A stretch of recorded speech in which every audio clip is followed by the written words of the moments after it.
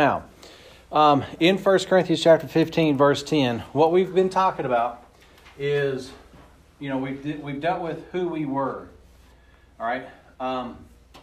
And there was actually a lot of other things that we didn't get into that I've thought about since we've started this series. But I don't want to go like we did the Back to the Basics, where we do like a prequel where we have to go back and insert a message. But there's a lot of stuff that we didn't get to that I've thought of in light of what we're dealing with this series. But we'll continue that on. Now, one of the things that we've been dealing with here lately specifically is it's by the grace of God. Paul says, I am what I am. All right? And so then that's the issue that we've been looking at is, who are we then? Yeah. I just think that that's very similar to what God says. Absolutely it is. At the burning bush. Absolutely. I am that I am. Yeah. And so I wonder then, what the difference between the two is, And that's a good point. And we'll be able to take a look at that a little bit later on. But that's a good point. Okay. So he says, it's by the grace of God I am what I am. Not just that, but also what? He says, and His grace, which was bestowed upon me, was not in vain. Right? We talked about that the last session, dealing with the judgment seat of Christ, right?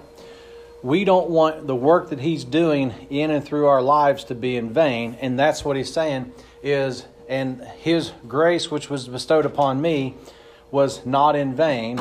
He says, but I labored more abundantly than they all, yet not I, but by the grace of God which was with me. So the grace of God says, I am what I am, but it also gives me an opportunity to what? To labor. And we've talked about that. And Paul says, it's not me that's doing it, it's the grace that God's bestowed upon me that's not in vain.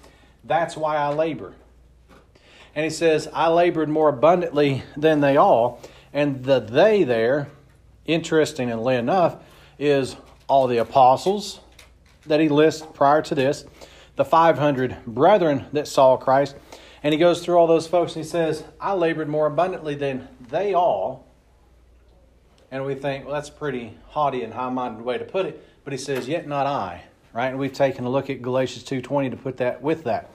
Right? So this whole thing is also dealing with the Galatians 2:20.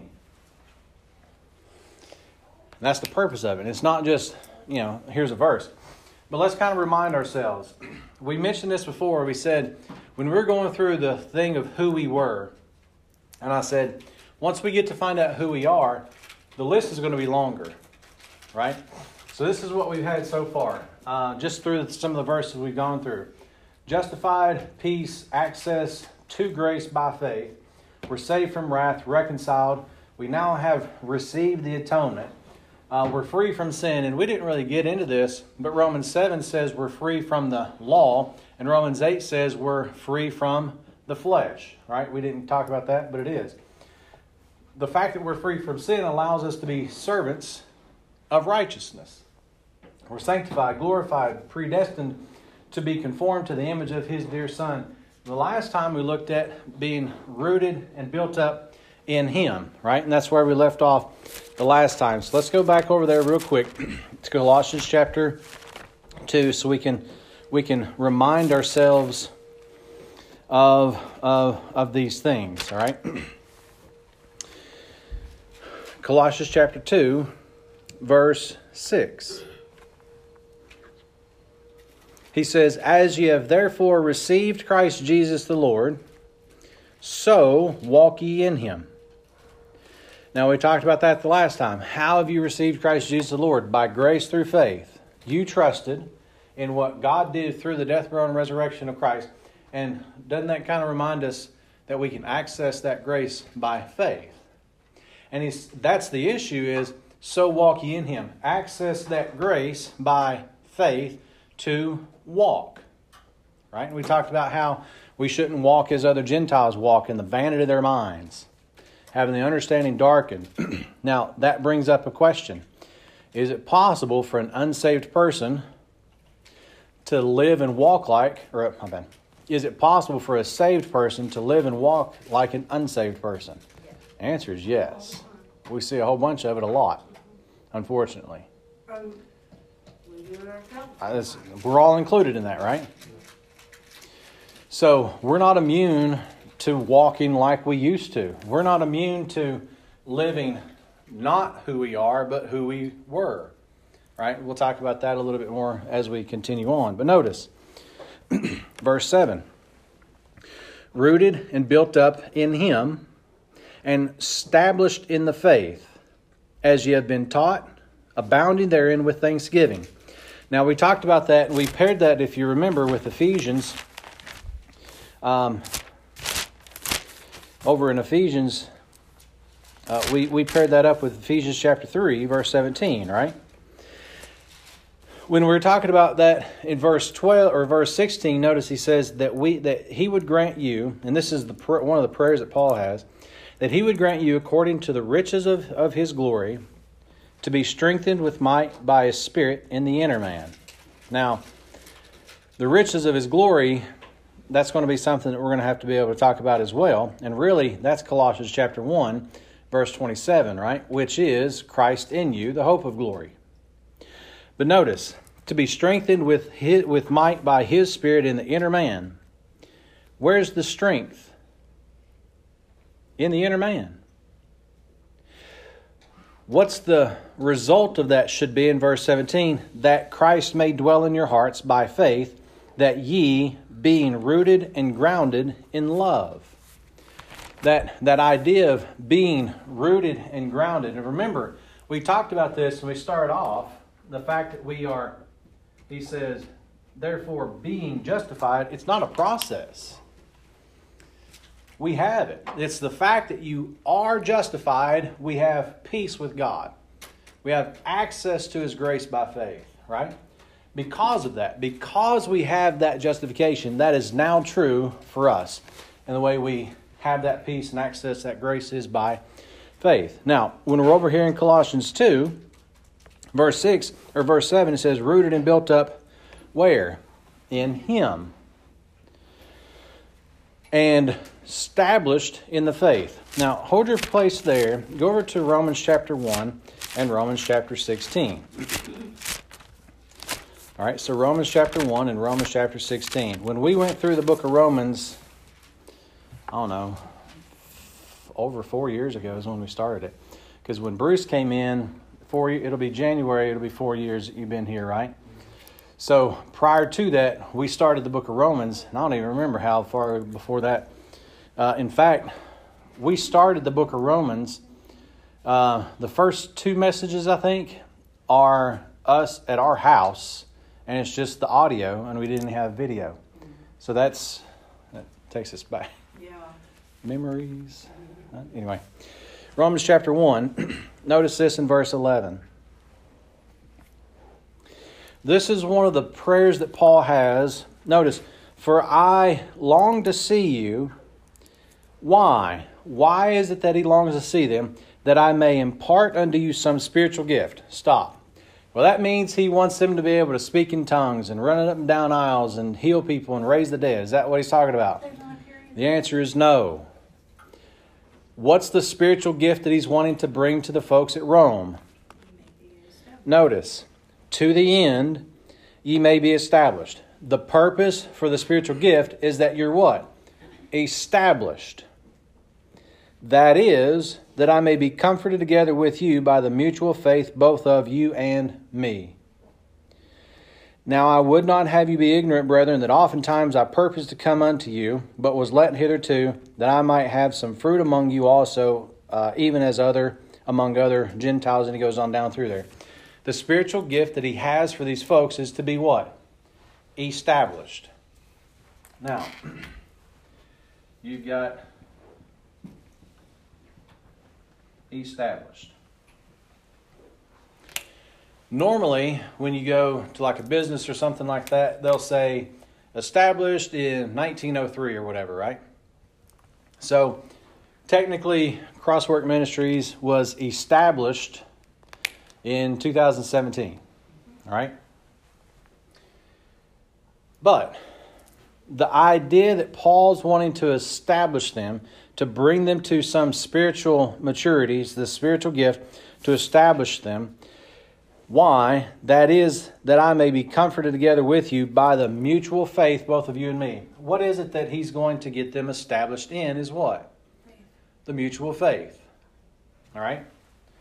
So then, go over to Romans chapter 16. Romans chapter 16. 25. Verse 25. 25, just read all the way through. Yeah. But I want you to notice something here. If something is established, you're what? Here it is. This is the thing that we're going to do.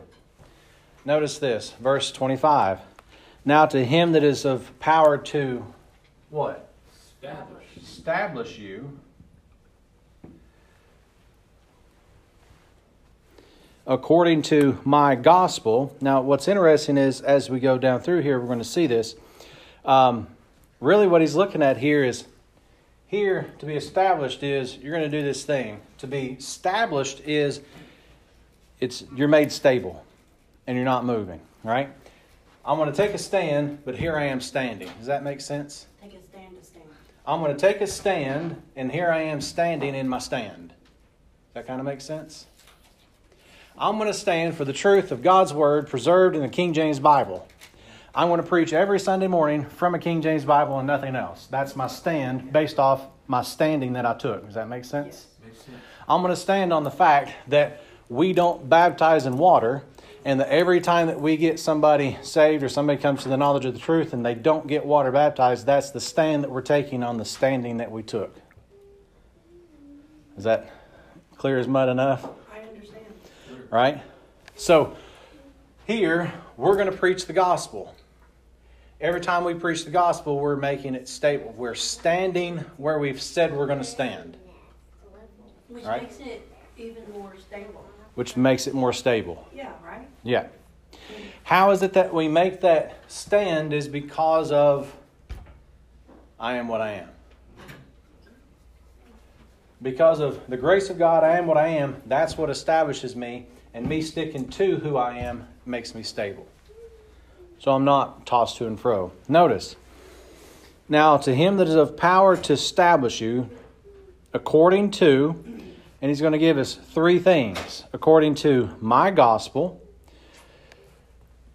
That's the gospel that was given to Paul. He calls it my gospel. Not our gospel, me and the 12, or me and anybody else. He says my gospel. And the preaching of Jesus Christ according to the revelation of the mystery, which was kept secret since the world began, but is now made manifest. I want you all to, if you've never done this, in your Bible, right there, that word and, highlight it, underline it, whatever you need to do. Make sure that you know that that word is there and don't let anybody take that word out. Because what they do, and I've seen a lot of people do this, they'll take that word out and say that the mystery is established or the mystery is made manifest by the scripture of the prophets. No. And they'll say, well, you can just go back in the Old Testament scriptures and you'll find what Paul's preaching. But you can't. No. Otherwise, Paul's a liar and the Holy Spirit's a liar. And neither of those statements are true when it comes to this. Notice, the first thing is my gospel. The second is the preaching of Jesus Christ according to the revelation of the mystery. The third one is, and by the scripture of the prophets, according to the commandment of the everlasting God, made known to all nations for the obedience of faith, to God only wise be glory through Jesus Christ forever. Now, the idea here is, as we receive Christ Jesus the Lord, the same way that we got established is the same way that we should be established. Right? That's the issue. The same way that we have become established, we should also be established by rooted and built up in Him.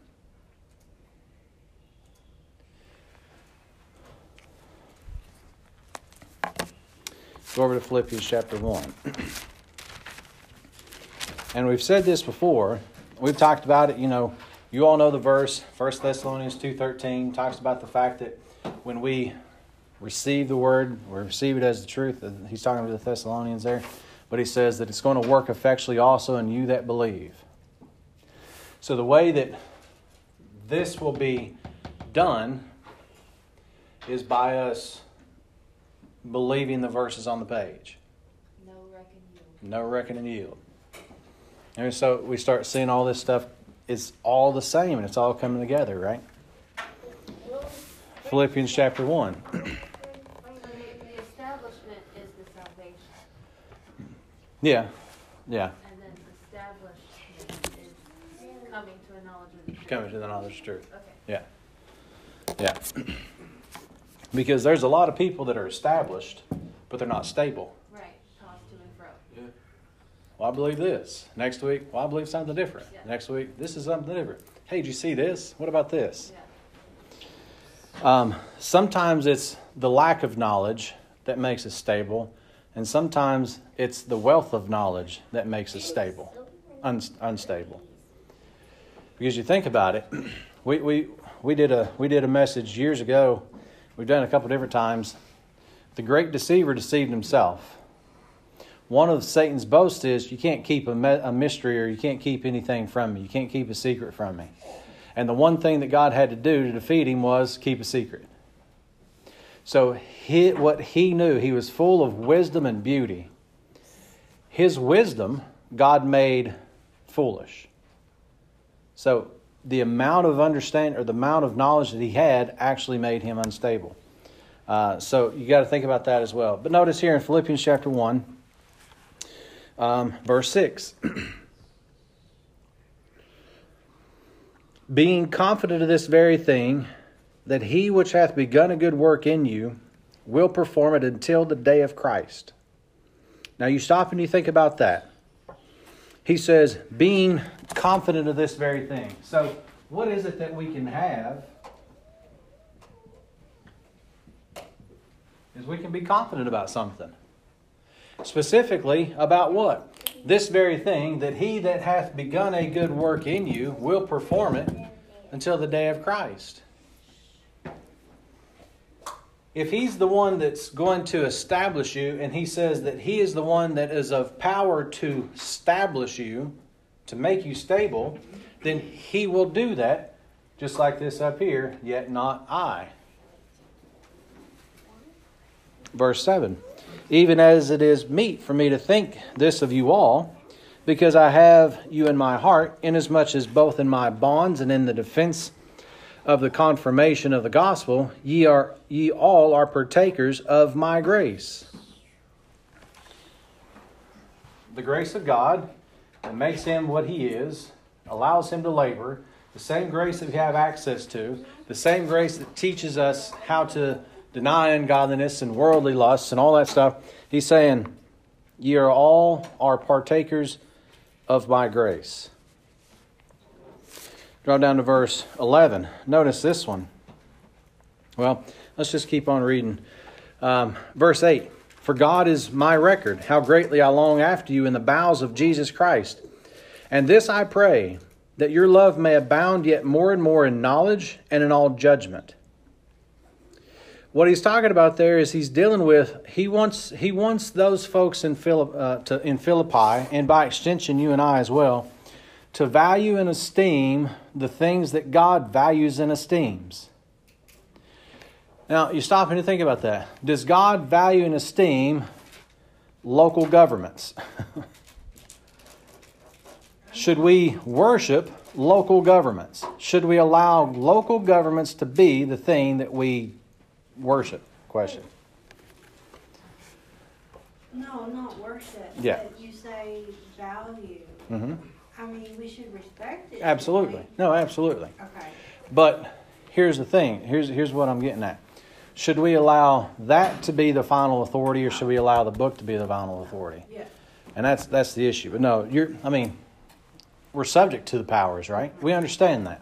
And we're not going to go overthrow the government or anything like that. But where do we find our justification? Where do we find our peace? Where do we find access and all these things? Where do we find that? It's not in those things. All right? Keep on going. Verse 10. That ye may approve things that are excellent, that ye may be sincere and without offense till the day of Christ, being filled with the fruits of righteousness which are by Jesus Christ unto the glory and praise of God. So what is it that we can also have is what? Being what? Filled with the fruits of righteousness. Right? So that's kind of the same thing as living off the fact that we're servants. Real quick, go over to Galatians. Of course, this is hopefully what everybody thinks about when we think about this. Mm-hmm. And we'll see this.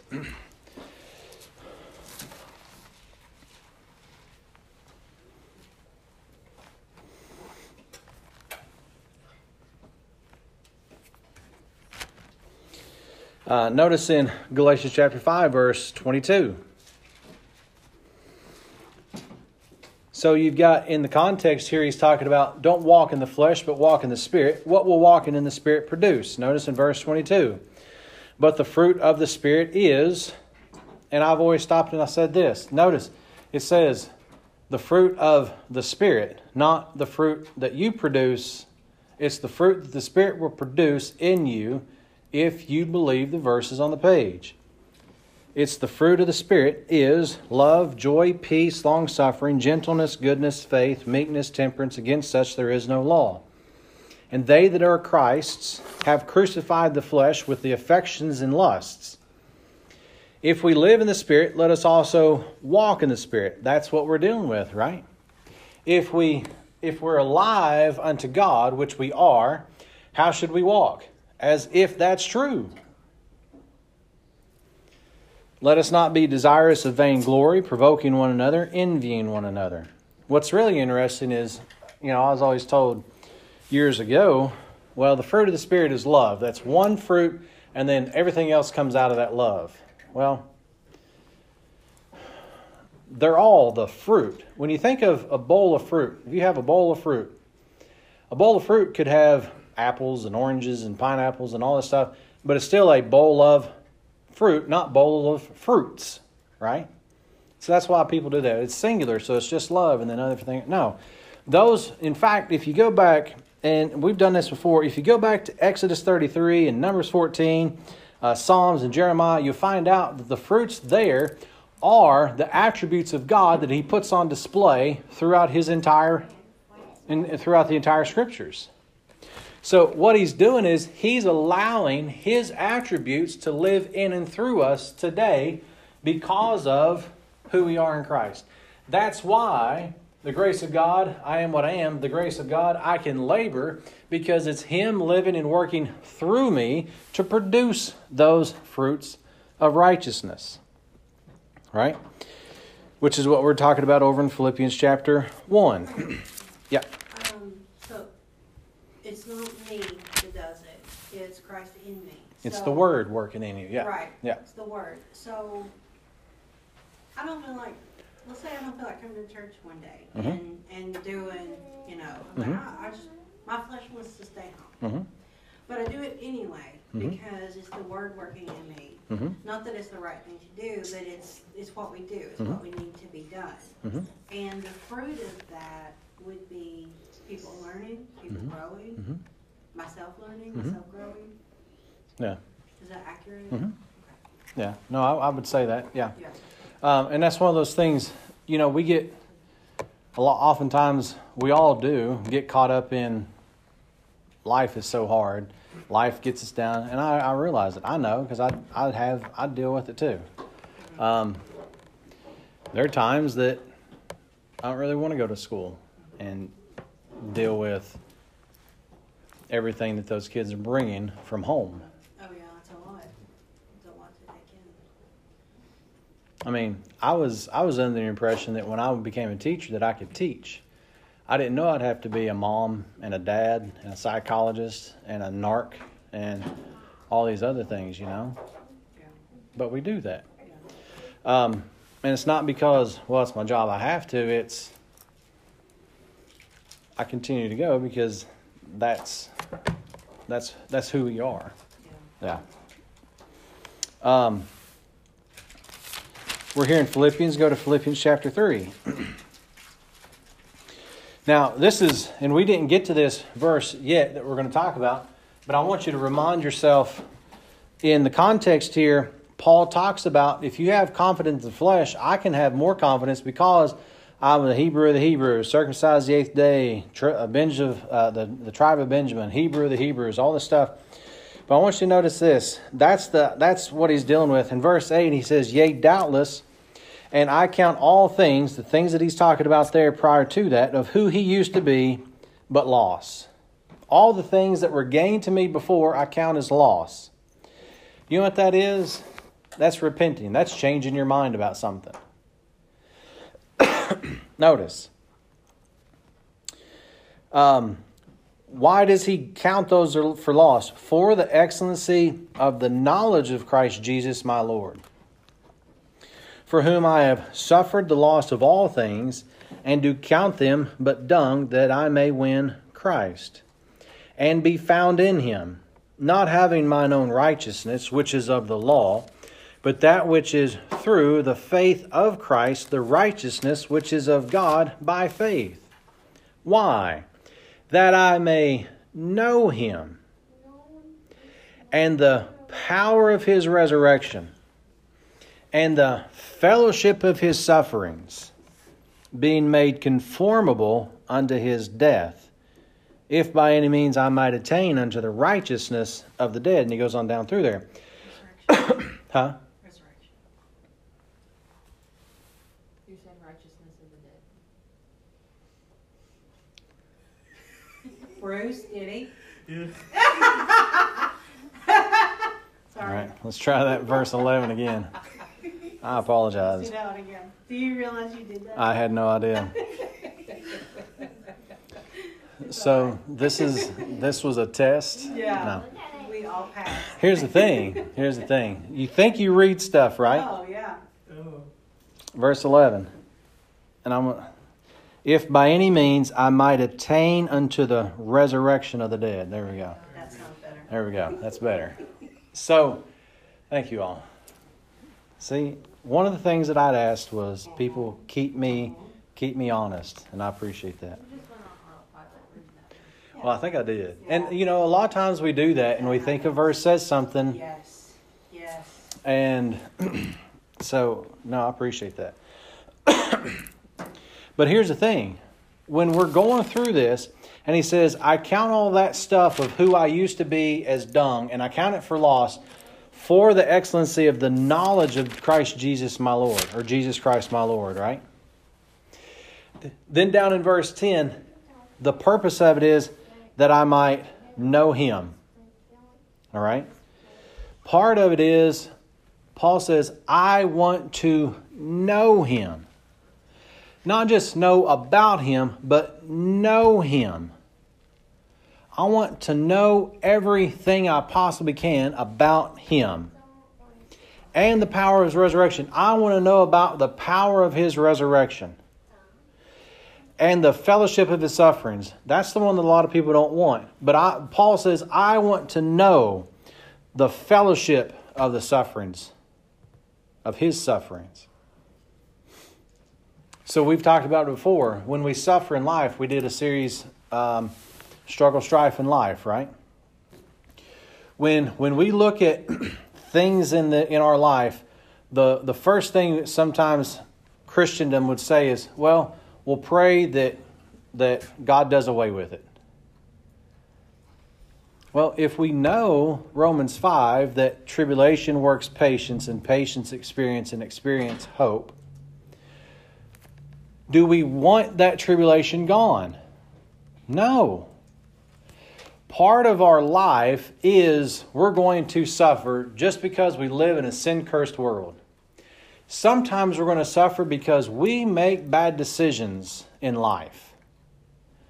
But then there's also a third suffering that is strictly to those who are part of the body of Christ. Especially, and I've said this before, during that series, go and live like who you are at work and see what happens. Go and live and labor based on who you are in Christ at work and see how people respond to you. And Paul says, I want to know the fellowship of his sufferings. By the way, when Paul wrote Philippians, where is he? Is that one of the prisoners? Where's Paul in Philippians? Yeah. He's going through stuff. He's been through stuff.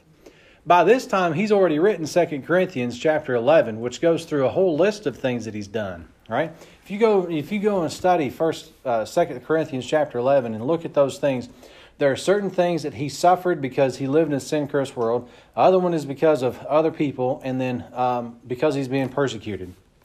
But he says what? What's this last thing? That I may know him and the power of his resurrection and the fellowship of his sufferings. Notice, being made conformable unto his death.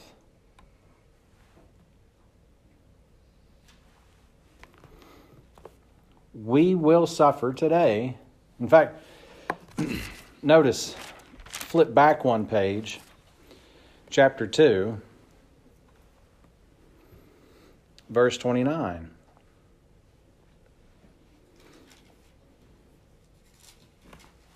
Chapter 1, verse 29, my bad. Chapter 1, verse 29. Notice, Paul's talking to the folks here at Philippi, and he says, for unto you it is given in the behalf of Christ, not only to believe on him, but also to what? Suffer for his sake. Now, you stop there. Look, yours might be different, but if I look across the page, verse 13 says, in chapter 1, verse 13 says, so that my bonds in Christ are manifest in all the palace and all the other places. He's in prison here. And he's saying, I want to know the fellowship of his sufferings. And he's in prison because of what he's preaching. We don't know sufferings. We think if we put up a friend request on Facebook and it's not accepted that day, then we're suffering for Jesus. That's not what he's talking about. We don't know. What we're dealing with here is we're not immune to life problems. You know, that's one of those things growing up that I was taught. Mom and Dad, when we were growing up, Kenneth Copeland, what he would say, and Dad would say this, is we don't believe in divine healing. We believe in divine health, that we won't even get sick. And he died of cancer because he smoked from the time he was 8 till 2 weeks before he passed away. But that's what they teach. So if you're sick, that's because God's judging you. That's what a lot of those folks say. What he's saying here is what? We're going to suffer. That's part of life. And what we have to do is we have to take a stand on God's Word, and we have to take a stand based upon the position that we have because of who we are in Christ, based upon the completeness and the identity that we have in our position in Christ. We don't stand when we take a look at this. He's telling us, in fact, notice in chapter 4, verse 1, and this is really the issue that we're looking at here, right?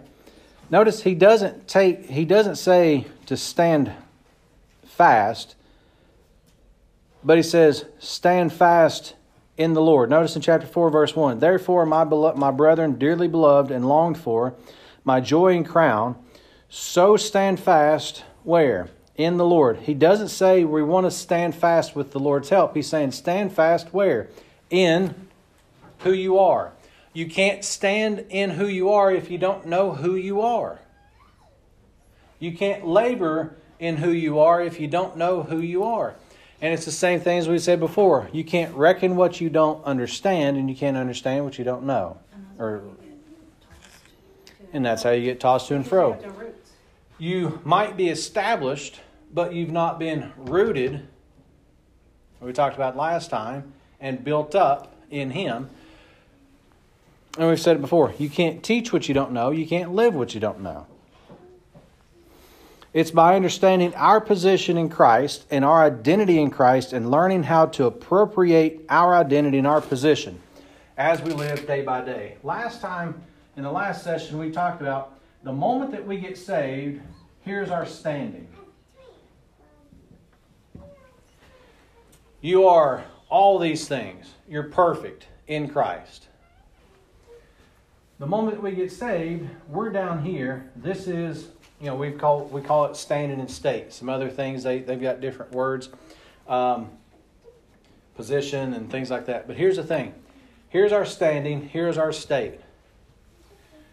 What we are to do is to take our state and start coming to the knowledge of the truth to get closer and closer to who we are based on our standing. Question, are we ever going to get there? Not in this lifetime.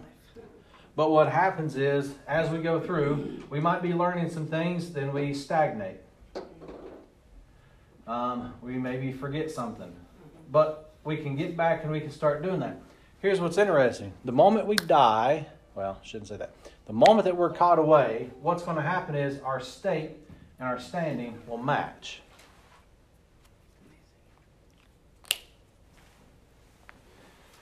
But if we don't appropriate our standing here, then we're just going to live I'm saved and that's enough. Mediocre at best. And then our labor will be in vain. Not just out there, but here as well. Because, if being a Christian looks like you, then I don't want any part of it. How many times have you ever heard anybody say that? They always say, hypocrites are in the church. Well, hypocrites are everywhere. Not just there, it's everywhere. But the thing is when we stop and think about it, we want our state, let's do it this way. We want our standing to be the motivation to live here. As I said, we won't get there until the rapture and we're caught away. Then all those things are not just a standing issue, but they'll be our state as well. We will be perfect. We will be spotless. We will be without blemish. He looks at us that way now, which is our standing, but he says, we still live here. And that's the issue here. So what we do is we take our identity and our position and we appropriate that standing, that position in our life every single day. Which means we've got to come to the knowledge of the truth and learn some things. Now, there is this thing too. Is it possible to learn a bunch of stuff and then go live like what we used to be? The answer is yes. We'll talk about that a little bit later on as we go through. Even if it's dispensationally correct. Mm-hmm. Well, what do you mean by that? Well, if you learn, you can learn a lot of knowledge and biblical truth, but be dispensationally wrong. Yeah. And then you can learn a lot of dispensational truth, and then, I don't know. No, I thought that's how you meant it, but I just wanted to clarify. Yeah, so you could have a lot of people that know nothing, but they're saved. They're like that, right? But you can also have a whole bunch of people that know a bunch of stuff, but they don't appropriate that in their life. They've not actually taken it from their head to their heart. They know it. And we've said this before. It doesn't matter if you know it. It doesn't matter if you can draw charts. It doesn't matter if you can tell everybody everything. If it's not affecting your everyday life, then it means nothing. And it's vain. And it's empty. This, of who we are, and again, most of it, a lot of times it's we don't know who we are, which are most people that are saved and they just, I'm okay. And none of that stuff really matters. You don't have to know all that stuff. But then there's other people that know who they are, but they're not actually putting it to use in their life. And unfortunately, that's... Yeah, I think a lot of people down there at the they're stagnant. It's not that they don't want to know, it's that they think they're learning, they think they're growing, but the leadership of their church is wrong. Mm-hmm. You know. Yeah. So they may not have the mindset of, I'm saved, that's enough enough for me. Yeah. They may be wanting to do and act and walk, but it's doctrinally incorrect and they don't know any different. Yeah. No. And that's the other thing. Yeah. That's what we're dealing with. So, and again, it goes back to the know, reckon, and yield. Just because you know it doesn't mean you're reckoning it. But if you don't know it, you can't reckon it. Yeah. And if you don't know it and you can't reckon it, then you definitely can't yield to it. Right. And so then you're never going to get, and you're always going to be living in the flesh. And the thing is, What can I do? and I've got to do and the this. sad part is they don't even know. Like, Yeah. what they do. Well, here's the thing. Like, I was this way for a long time. I knew a bunch of stuff, but it didn't do anything. I've had people, they say that if there is no fruit Mm-hmm. of the Spirit, then they weren't really saved. Yeah. I don't know how to, even if I explain all of these to them about the no reckon yield, Mm-hmm. they would say that there was no establishment. There was no, because how it's there, they would claim that you are saying the Holy Spirit is not powerful enough to make a change in that person because Mhm. that person doesn't have information. He's powerful enough, but he won't overpower your will. That's the issue. That's the answer. That's the answer I needed. And I Yeah. couldn't figure it out. But I mean, that's what it comes down to. God, when God, the very first thing that God established with mankind was will. Yeah. Free will, volition, right? So then, when he says to Adam and Eve, ye may freely eat of every tree of the knowledge of the good and evil, or every tree in the garden, except for the tree of knowledge of good and evil. They had the choice to do all those. He says, you can freely eat of all of them. So then they had the choice to be able to do it. The problem is that choice has a consequence. And you're responsible for the consequence of your choice. And what we found out there is man's not going to take responsibility for the consequence, and man's not going to take responsibility for the choice. Because Adam says what? The woman you gave me, so it's your fault that I did it. And she said the same thing. It's not me. Satan is the one. The serpent told me. So man's always going to be looking for a way to put it off. So then when you're looking at that, what that is that is a willful decision not to have fruit in your life. And it's your will, and the Spirit will never overpower your will to cause you to do this. Now, the balance with that is He will produce that in your life if you're in the book and you're studying it and you actually believe the verses on the page. The Word of God will do the work of God, but He won't overpower your will. But that's... I always hear, you think about God won't overpower your will. You don't think about the Holy Spirit part not overpowering your will either. So Yeah. that kind of puts it in perspective. That's why it comes down to it's going to work effectually in you that believe. It doesn't say it's going to effectually work in you, period, because the Spirit's going to make it work in you. You have to believe. That's the free will choice that you have to make, and then the consequence is the fruit will be produced. Okay. Yeah. Yeah. So how do you deal with the whole, you got $100 in your bank account, whether you know it or not, whether you like it or not. Mhm. You've got these things. Mm-hmm. Even if you said, I don't have it, you've got it. Yeah. How is that different from God's not going to overpower your will? Mm-hmm. I know they're separate. Yeah. Well, but- kind of not really. So here's the thing. So because you have things whether you believe it or not. yeah. You do have them. So this is you. This is everybody. Right? The moment you get saved, this is you.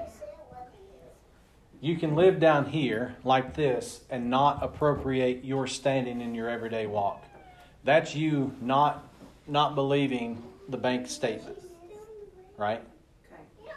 This is you believing the bank statement and you working and living based off of that. Does that kind of make sense? Yeah. I thought they were like totally separate things. No. But it's not. It's the same thing. It's the same thing. And that's why I use that as an example. Yeah. But if you, when you say God's not going to overpower your will, Mm-hmm. you still have those things. You do. He gives you that you have the choice to live that way or not. So you, He's not going to make you live this way. Right. He's going to allow you the opportunity to choose to live that way or to choose to live another way. Okay. Yeah. So he's not going to make you live based on your standing, but he says, here's your standing. Okay. And then one of these days, everything's going to be gone. All the junk's going to be gone. We're going to be left with the perfectness, if you will, perfectness. it's just more than anyone deserves. Oh, absolutely. Yeah.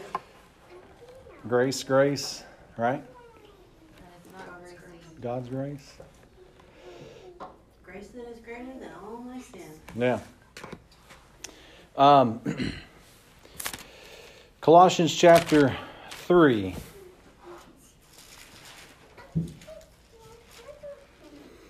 And here's really where it comes down to it.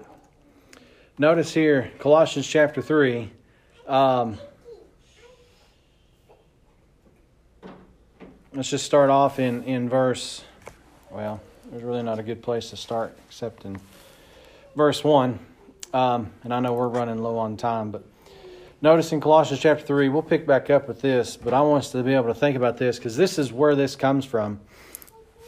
Notice in Colossians chapter 3, verse 1, if you then be risen with Christ, that's your standing. You're risen with Christ. You are, right?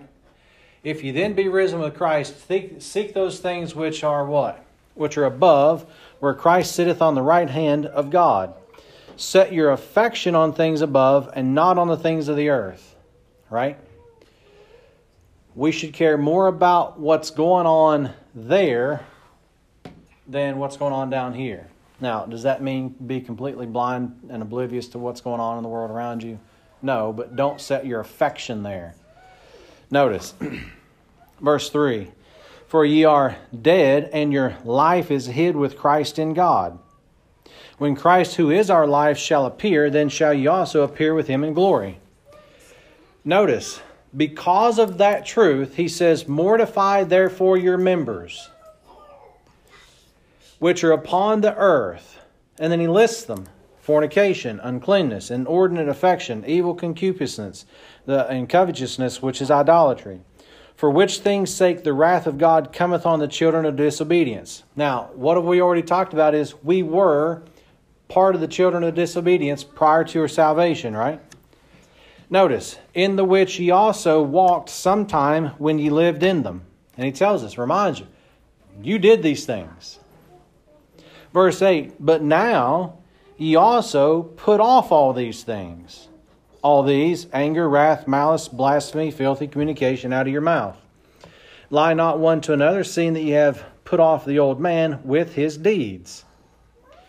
Verse 10, and have put on the new man, which is renewed in knowledge after the image of him that created him. Now, when we look at this, what he's dealing with, he's saying, take those things that who you were, put them off, put on the new man. Put on these things. Don't lie, but tell every man the truth. Right? Ephesians gets into this. We talked about it. Him that stole, let him steal no more, but go get a job and work with your hands that may be able to provide for other people. Right? What he's dealing with here, he's saying, put off who you used to be and put on your standing. Which means what? You've got to know what that is. In order to do, we must know who we are. But you still have those things. Huh? You still have those. You still have all those. Yes. Every person throughout the history from Paul until the end of the dispensation of the grace of God, has all those things the moment they get saved. But if we don't live justified, we're still justified. We don't lose it. But if we don't live that way, peace with God. And that's judicial peace. Judicial peace. Are we ever going to be held accountable for any sin ever again? The answer is no. Judicial peace. Mm-hmm. The judgment of God. There's no judgment that we're going to have to deal with as far as sin ever again. Why? Because we're justified. That's what he says in Romans 5, right? We have access by grace through faith. We have all these things the moment that we get saved. But what we should do is take those things, and this isn't all the list, but he says, live that way, walk that way. And that's what he's dealing with as he's going down through here, dealing with all this stuff.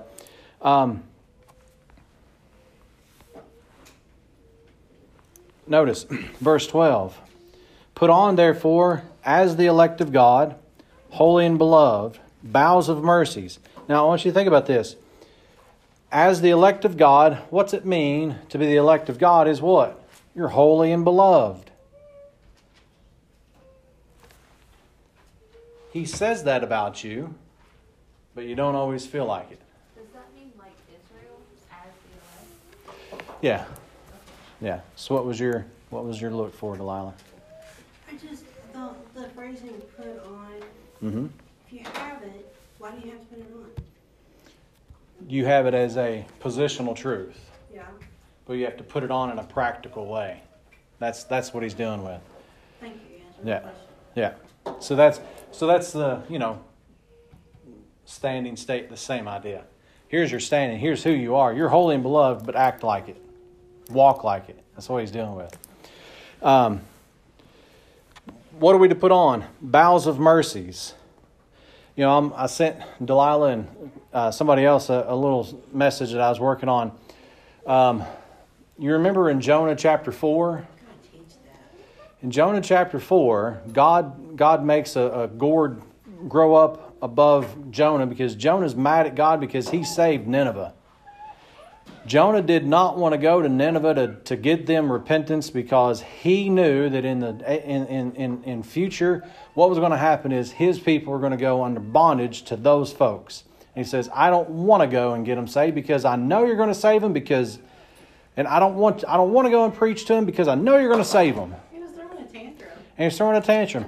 And God saves them. And then Jonah's like, I'm mad. And he's sore displeased.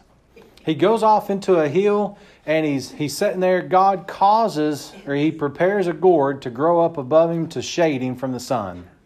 Then God prepares a worm to eat the gourd away and it withers away.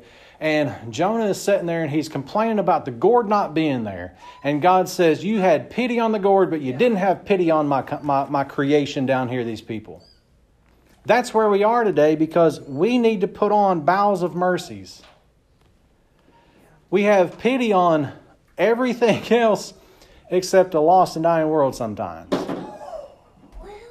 And he says, put on, therefore, as the elect of God, holy and beloved, bowels of mercies, kindness, humbleness of mind, meekness, long-suffering, forbearing one another, and forgiving one another. If any man have a quarrel against any, even as Christ forgave you, so also do ye.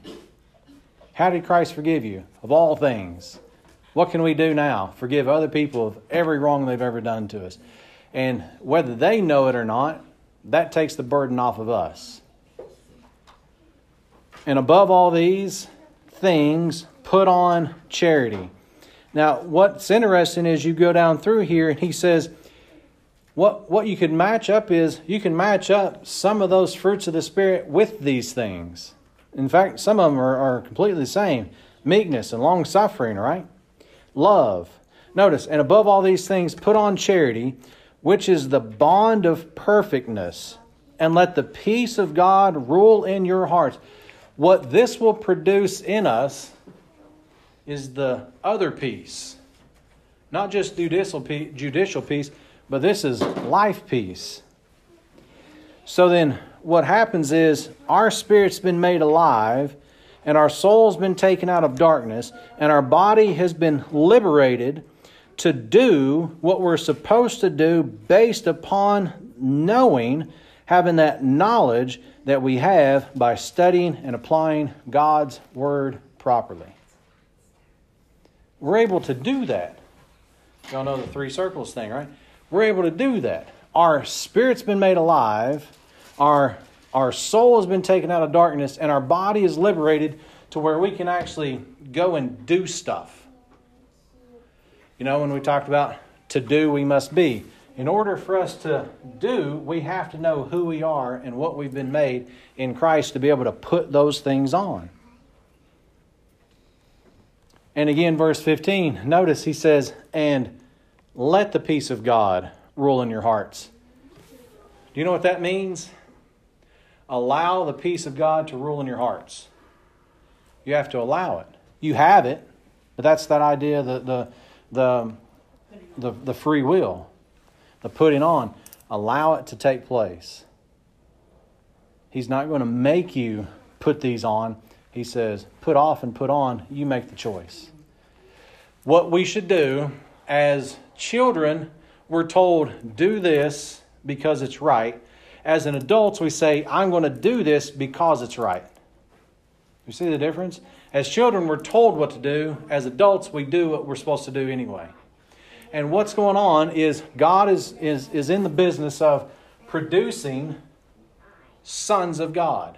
An adult son of God who will do what the Father wants by choice. And that's that idea of the putting off and the putting on there.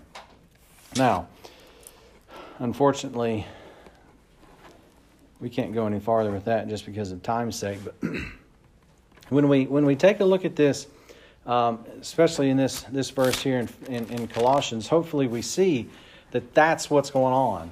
And we can see that those things, in fact, what you do is you go through verses 5, 6, and 7 and through there in verse 8, you see the lust of the flesh, the lust of the eyes, and the pride of life. Right? That's a message for another time. All right. Questions, comments, concerns?